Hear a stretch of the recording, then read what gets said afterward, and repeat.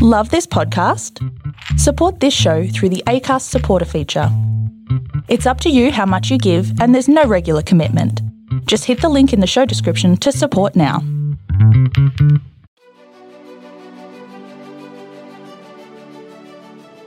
Hey, this is John Lee Dumas of EO Fire, and welcome to Master Leadership. Great leaders ask great questions, and this podcast takes you on a journey to master leadership with questions that matter to leaders who matter with your host, Lily Sanabria.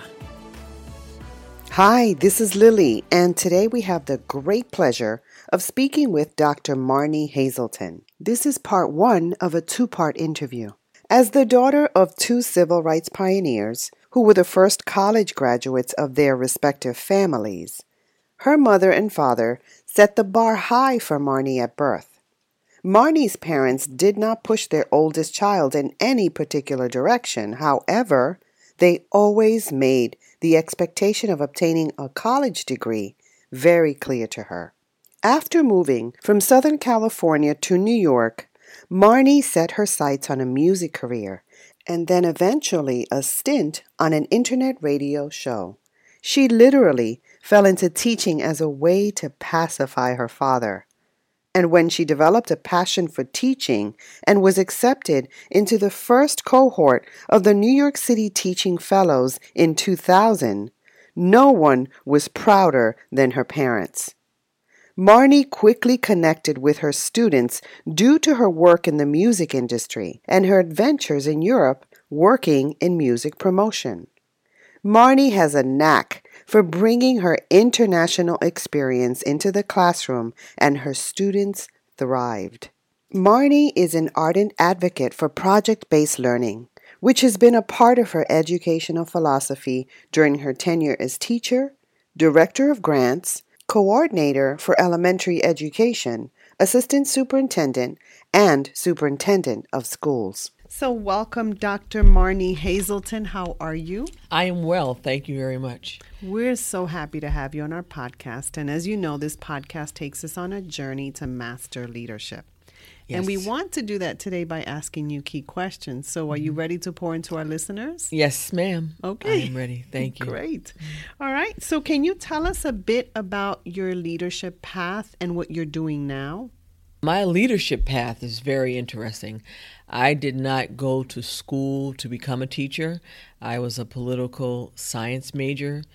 During my undergraduate studies, I wanted to be a lawyer. I also wanted to go into the music business. And when I graduated high school, I entered college, but I still had that passion and that bug to be in the entertainment field. And so I left my home in California, which I resided with my parents, after my second year of college in California to move to New York to pursue music. My intention was to remain in school while I pursued a musical career. Music in what? Really the field of rap music. And my journey took me to being a co-host of a college radio show at Adelphi University. And also it took me into public relations, and it took me into various scenarios within the music industry while I was trying to establish a career for myself. So that didn't really pan out. So while I was doing that, I did remain enrolled in school, and it took 4 different schools for me to finally graduate with my bachelor's degree in 1995. And at that time, I did apply to law school, and I was waitlisted.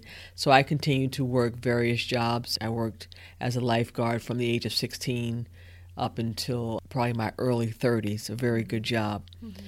So while I was trying to figure out what exactly I wanted to do, since the music industry didn't pan out on the performance side, I started working behind the scenes, writing articles, doing reviews of music, promoting various artists, writing, like I said, reviews and critiques of performances. I started traveling to Paris and London, also Berlin, promoting my own mixtape and music t-shirts with various slogans. I was an entrepreneur. And I would just take off to Europe and make connections and make friends in France and London. After the United States, Paris is the second largest market for rap music, and then that's followed by Germany. So I did that for about 3 or 4 years while I still lifeguarded to pay for my trips back and forth to Europe. And my parents finally said, when are you going to get a real job? My dad said, you need medical benefits. Right. So I saw an ad in the local paper during the spring season. That year, it was 1996, the East Coast had a rough winter. So the schools were closed past the 180 days mandated. So this caused a problem with spring break.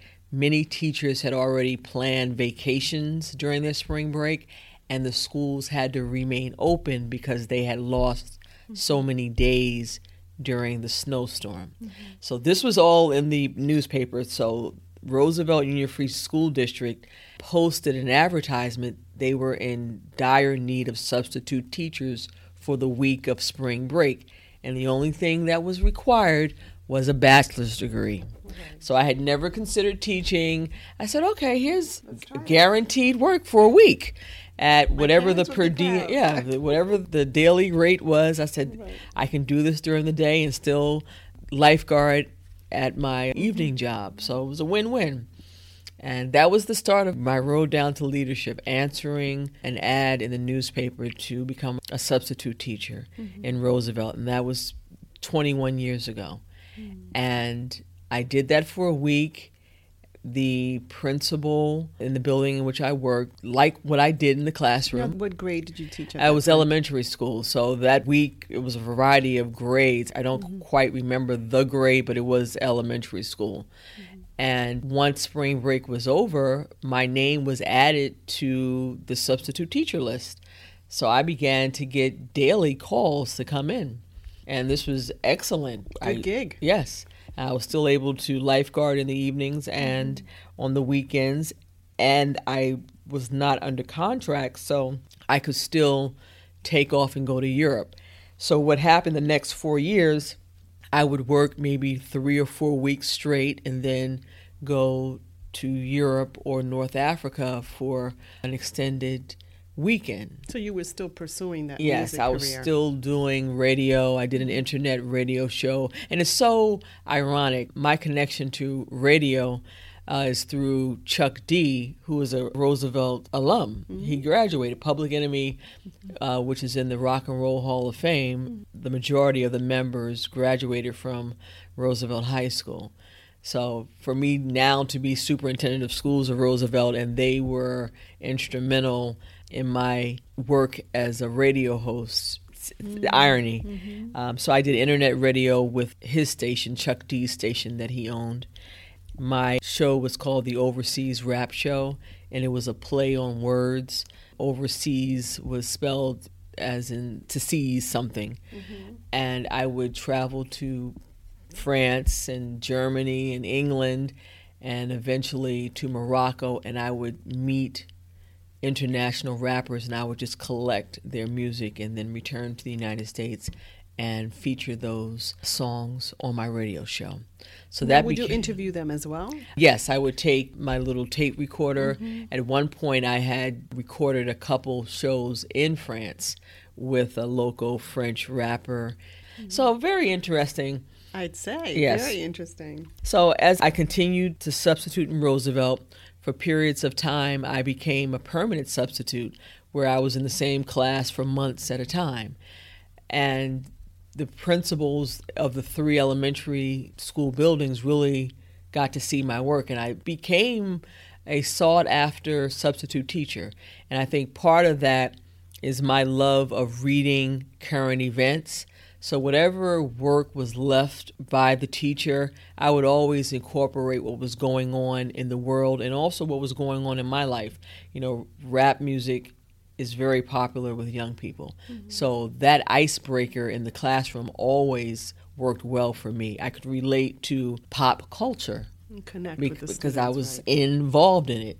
So when I would go to industry events, parties, concerts, and various functions, I would always have pictures with whomever was popular at the time, and kids loved that. And that was really how I won over a lot of their respect. And I did pretty well as a teacher. And I attribute that to my parents and how I was raised. And so it worked well for me. And then came a time when a principal asked me, have you ever considered doing this full-time, getting your credentials and becoming a teacher? And I said, not really, but my dad is pressuring me to get a job with benefits, so maybe. And I remember having the conversation with Patricia Carthren, principal of Harry Daniels, and I said, well, what do I need to do? And she ran down the list of things that I needed, and it was overwhelming just to listen. Even back then. Yes, the certifications, the course credits, the student teaching. When she told me, you have to become a student teacher for a year without pay, and you have to pay your university or college to do that, that was a major turnoff. I said, who can afford to work for free for a year? Not And I. it's not easy work. No. It requires your heart and soul. Yes. So once I had that conversation, I said, oh, well. And I still sent out my resume, and I was going on interviews in Manhattan for various positions in the world of publishing and at various record labels. I still, wanted a corporate job, work in Manhattan. So I still did that. And then one day I was at work as a lifeguard. I was the senior lifeguard responsible for scheduling other lifeguards. So the majority of my time was spent in the office sitting there. And I was still am an avid reader of the New York Times. And it was a Sunday. And I remember distinctly opening up the paper. It was probably late spring of 2000. And it was a small ad in the New York Times. And it was a picture of a young girl. And the caption said, 1 out of 4 New York City students cannot read. What are you going to do about it? And it said, apply to be a New York City teaching fellow. And then it listed, we'll provide you with master's degree and all the training that you need. I said, bingo. So But that was the hook for you. Yes. Like, what are you going to do? Like Yeah. a challenge. Like, this is the problem. Yes. And they called you to step into that. Yes. So I sent in my resume and received a call to come in for an interview. Went down to Brooklyn and 65 Court Street. yeah, exactly. And just basically told them the story I just told you. My journey through, the music industry, of owning my own business and writing press releases and traveling back and forth to Europe, and then my experience as a substitute teacher. And by the time I had returned home in Long Island, the phone rang and they offered me a spot in the first cohort of the New York City Teaching Fellows. And they gave me my start date. And the first thing I did was I booked a flight to France. I said, I need to get back to Paris, then start my work. And that was the summer of 2000. And in mid-July, we started what they called a 6-week boot camp, where we took courses on the campus of Brooklyn College, educational courses. They put us in Princeton review workshops to prepare us to take the teacher certification exams. I believe we took the initial one that you needed to teach. So they prepped us for that, all in a 6-week period. It was a full day, and it was very interesting. We were broken up into smaller cohorts, but the first cohort, I believe, we were about 350 strong. And during that time, the first week, this is a new program, something that had not been done before. So there was a lot of media interest. Mm-hmm. And at Brooklyn College, I never forget it, several media outlets visited the classroom looking for people interested in telling their story to the media. So we had PBS, ABC, every major news outlet. So some of my classmates, they went off with different reporters and told their stories. We had judges and lawyers, and I remember one guy was a bartender, and just people from a variety of backgrounds. And I remember sitting in class, and this young man, Chris, who was a bar owner, he said, I just, interviewed with Good Morning America, but I think your story is very interesting, and you should meet with them. I said, okay. And I never forget, I met with Dan Harris, reporter at ABC, and I sat down with him, and they did, I guess, a test to see, I guess, how I looked and sounded on television. So he asked me a bunch of questions about my background and what brought me here.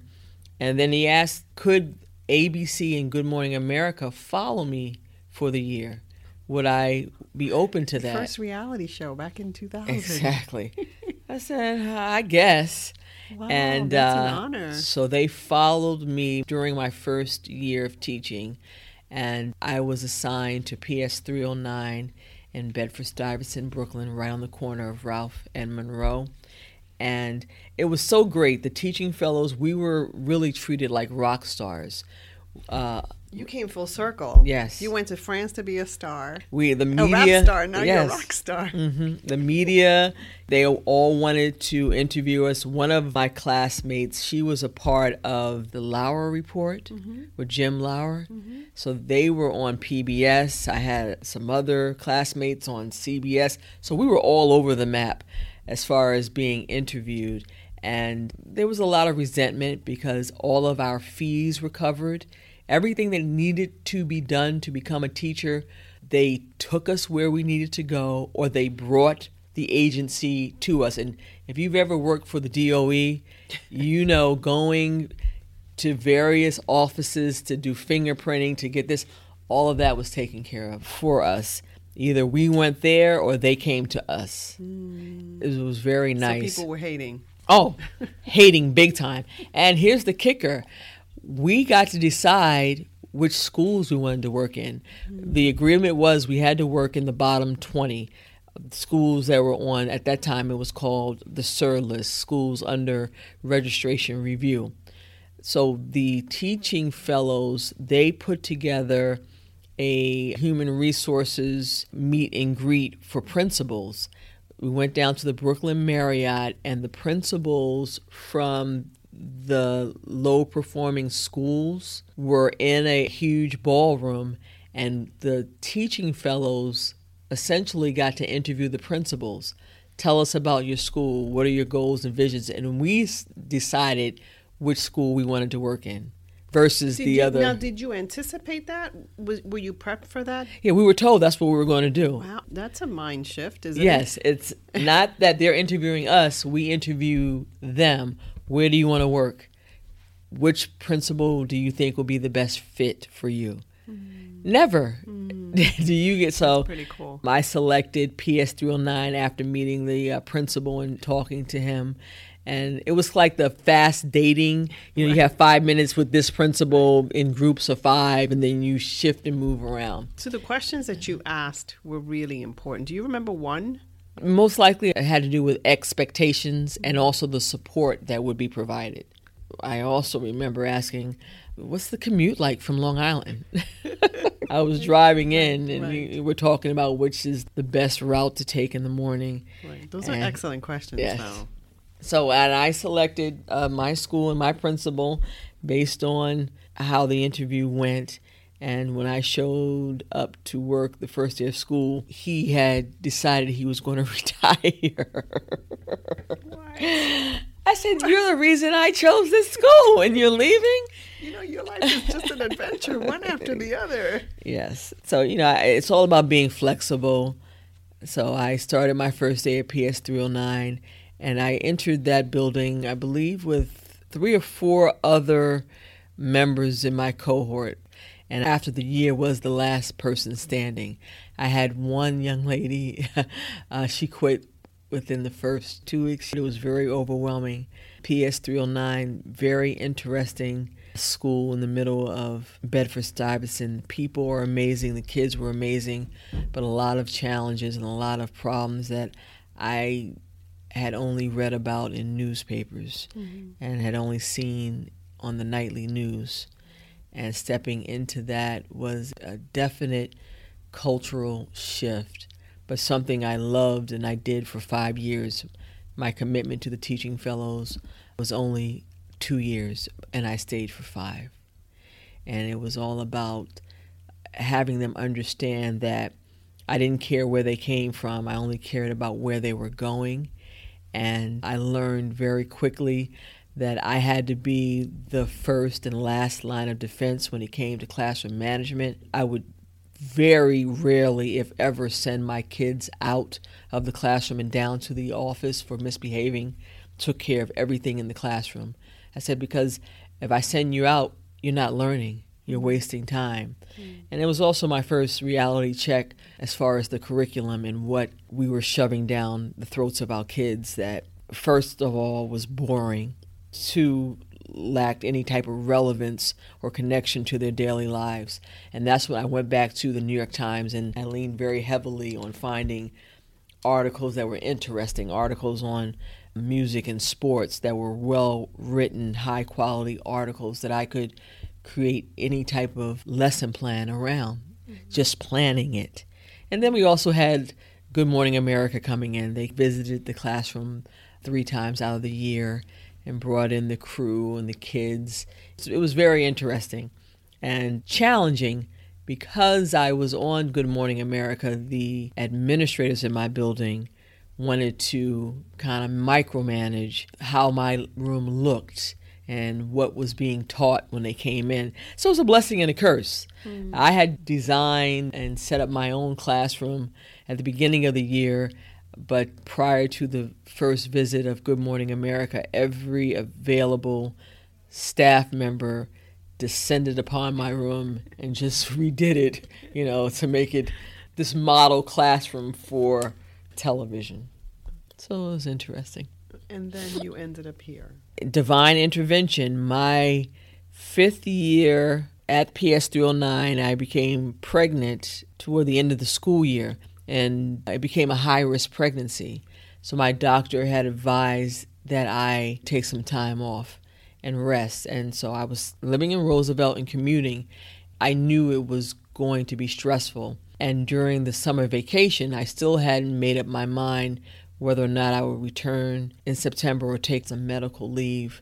I was trying to get through the pregnancy. And then in early August, I received a phone call from a principal here in Roosevelt, whom I had been a substitute teacher.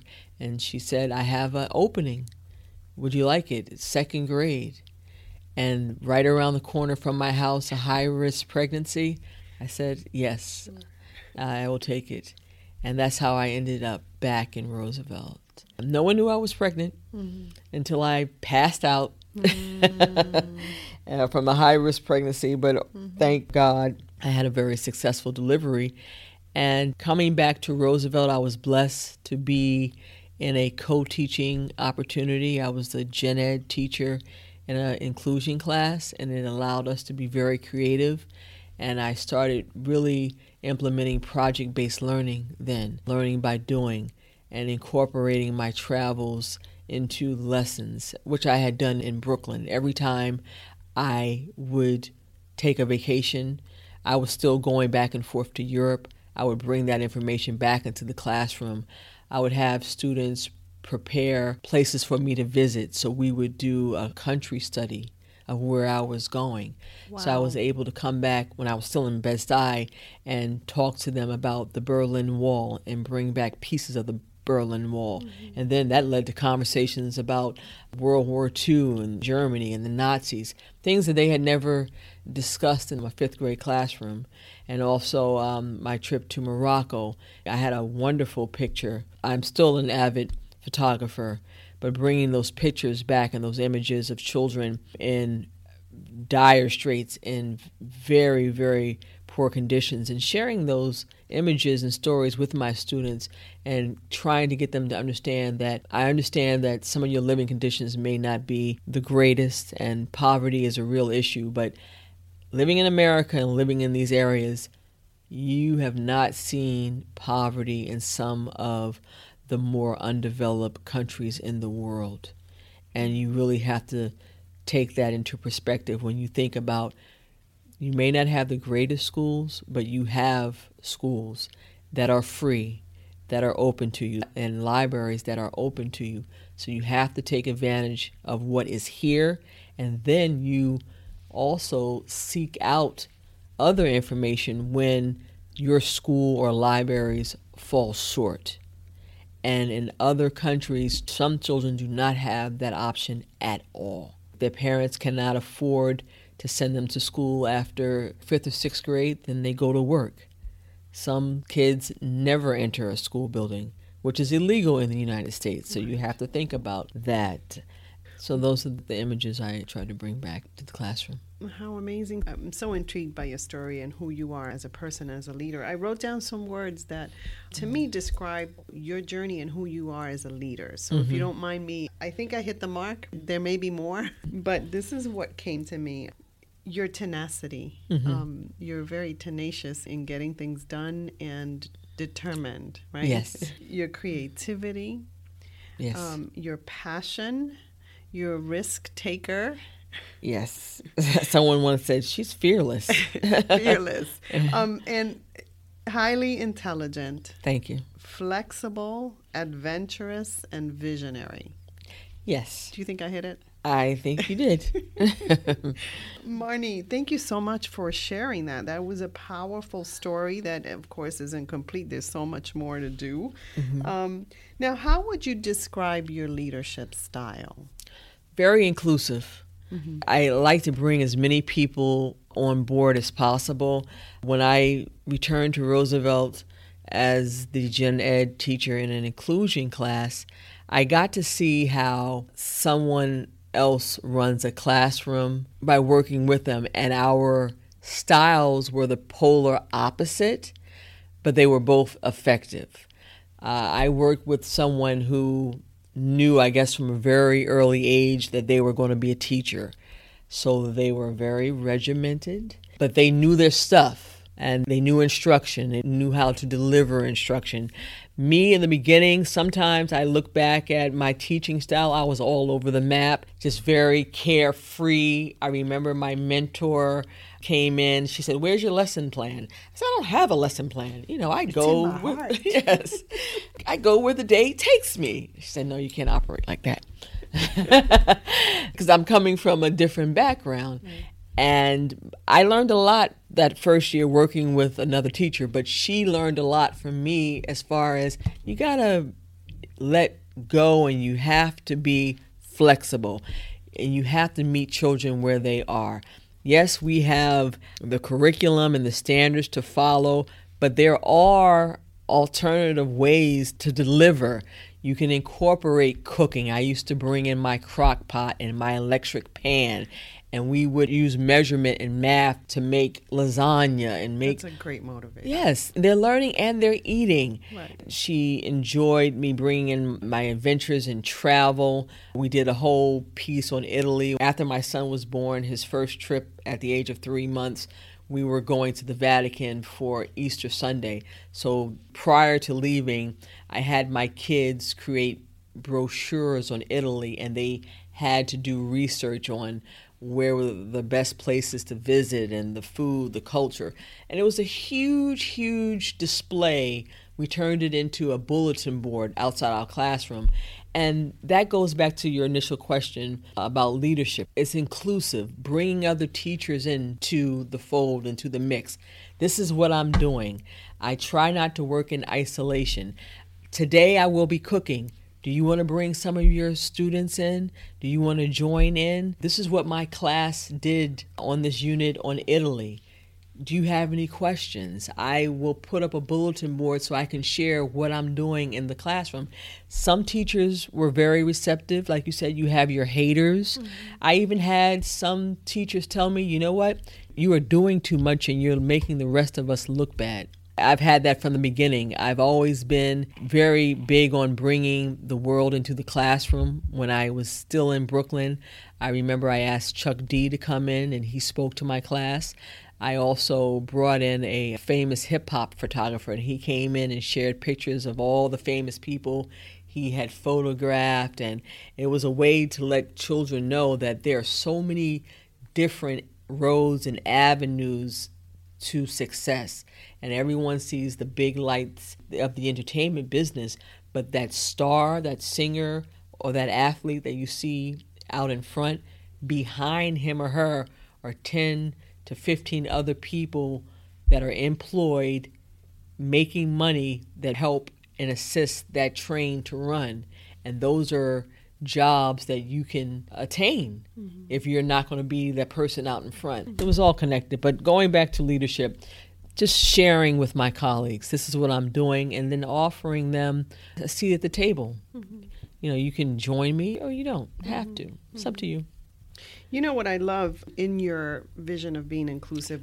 I also see how you value others, even when they're completely different from you. You value those skill sets that they bring in that can complement who you are. And, and even those people who are very regimented, there's value in that. You can either learn from them, okay, I can incorporate that into my toolkit, or you can say, you know what?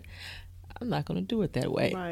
Right. You're still learning. Right. I can learn how not to be. do. Yes. Right. I get that too. So, Marnie, which quote or quotes about leadership speak to you and why? And you know, I'm the queen of the quotes on the signature line of my emails. Really, the one I use every day, my sign off is Carpe Diem. I saw it up on your wall. It seize the day. Every day, what are you going to do to leave a lasting impact? How are you going to take advantage of opportunities, big, small, and in between? How are you going to do that every day, or try to do it every day? There's an opportunity that sometimes you don't even see. Before we started, I shared the story of the letters that I wrote to President Obama when he was in office. When he replied to my first letter with a handwritten note, I used that opportunity as a teachable moment and went into a classroom. I was an administrator at the time, so I did not have a classroom. After you did the happy dance. Yes, the letter arrived on a Saturday, so that Monday when I returned to work, I asked a second grade teacher, I said, can I have a minute with your class? I want to share something.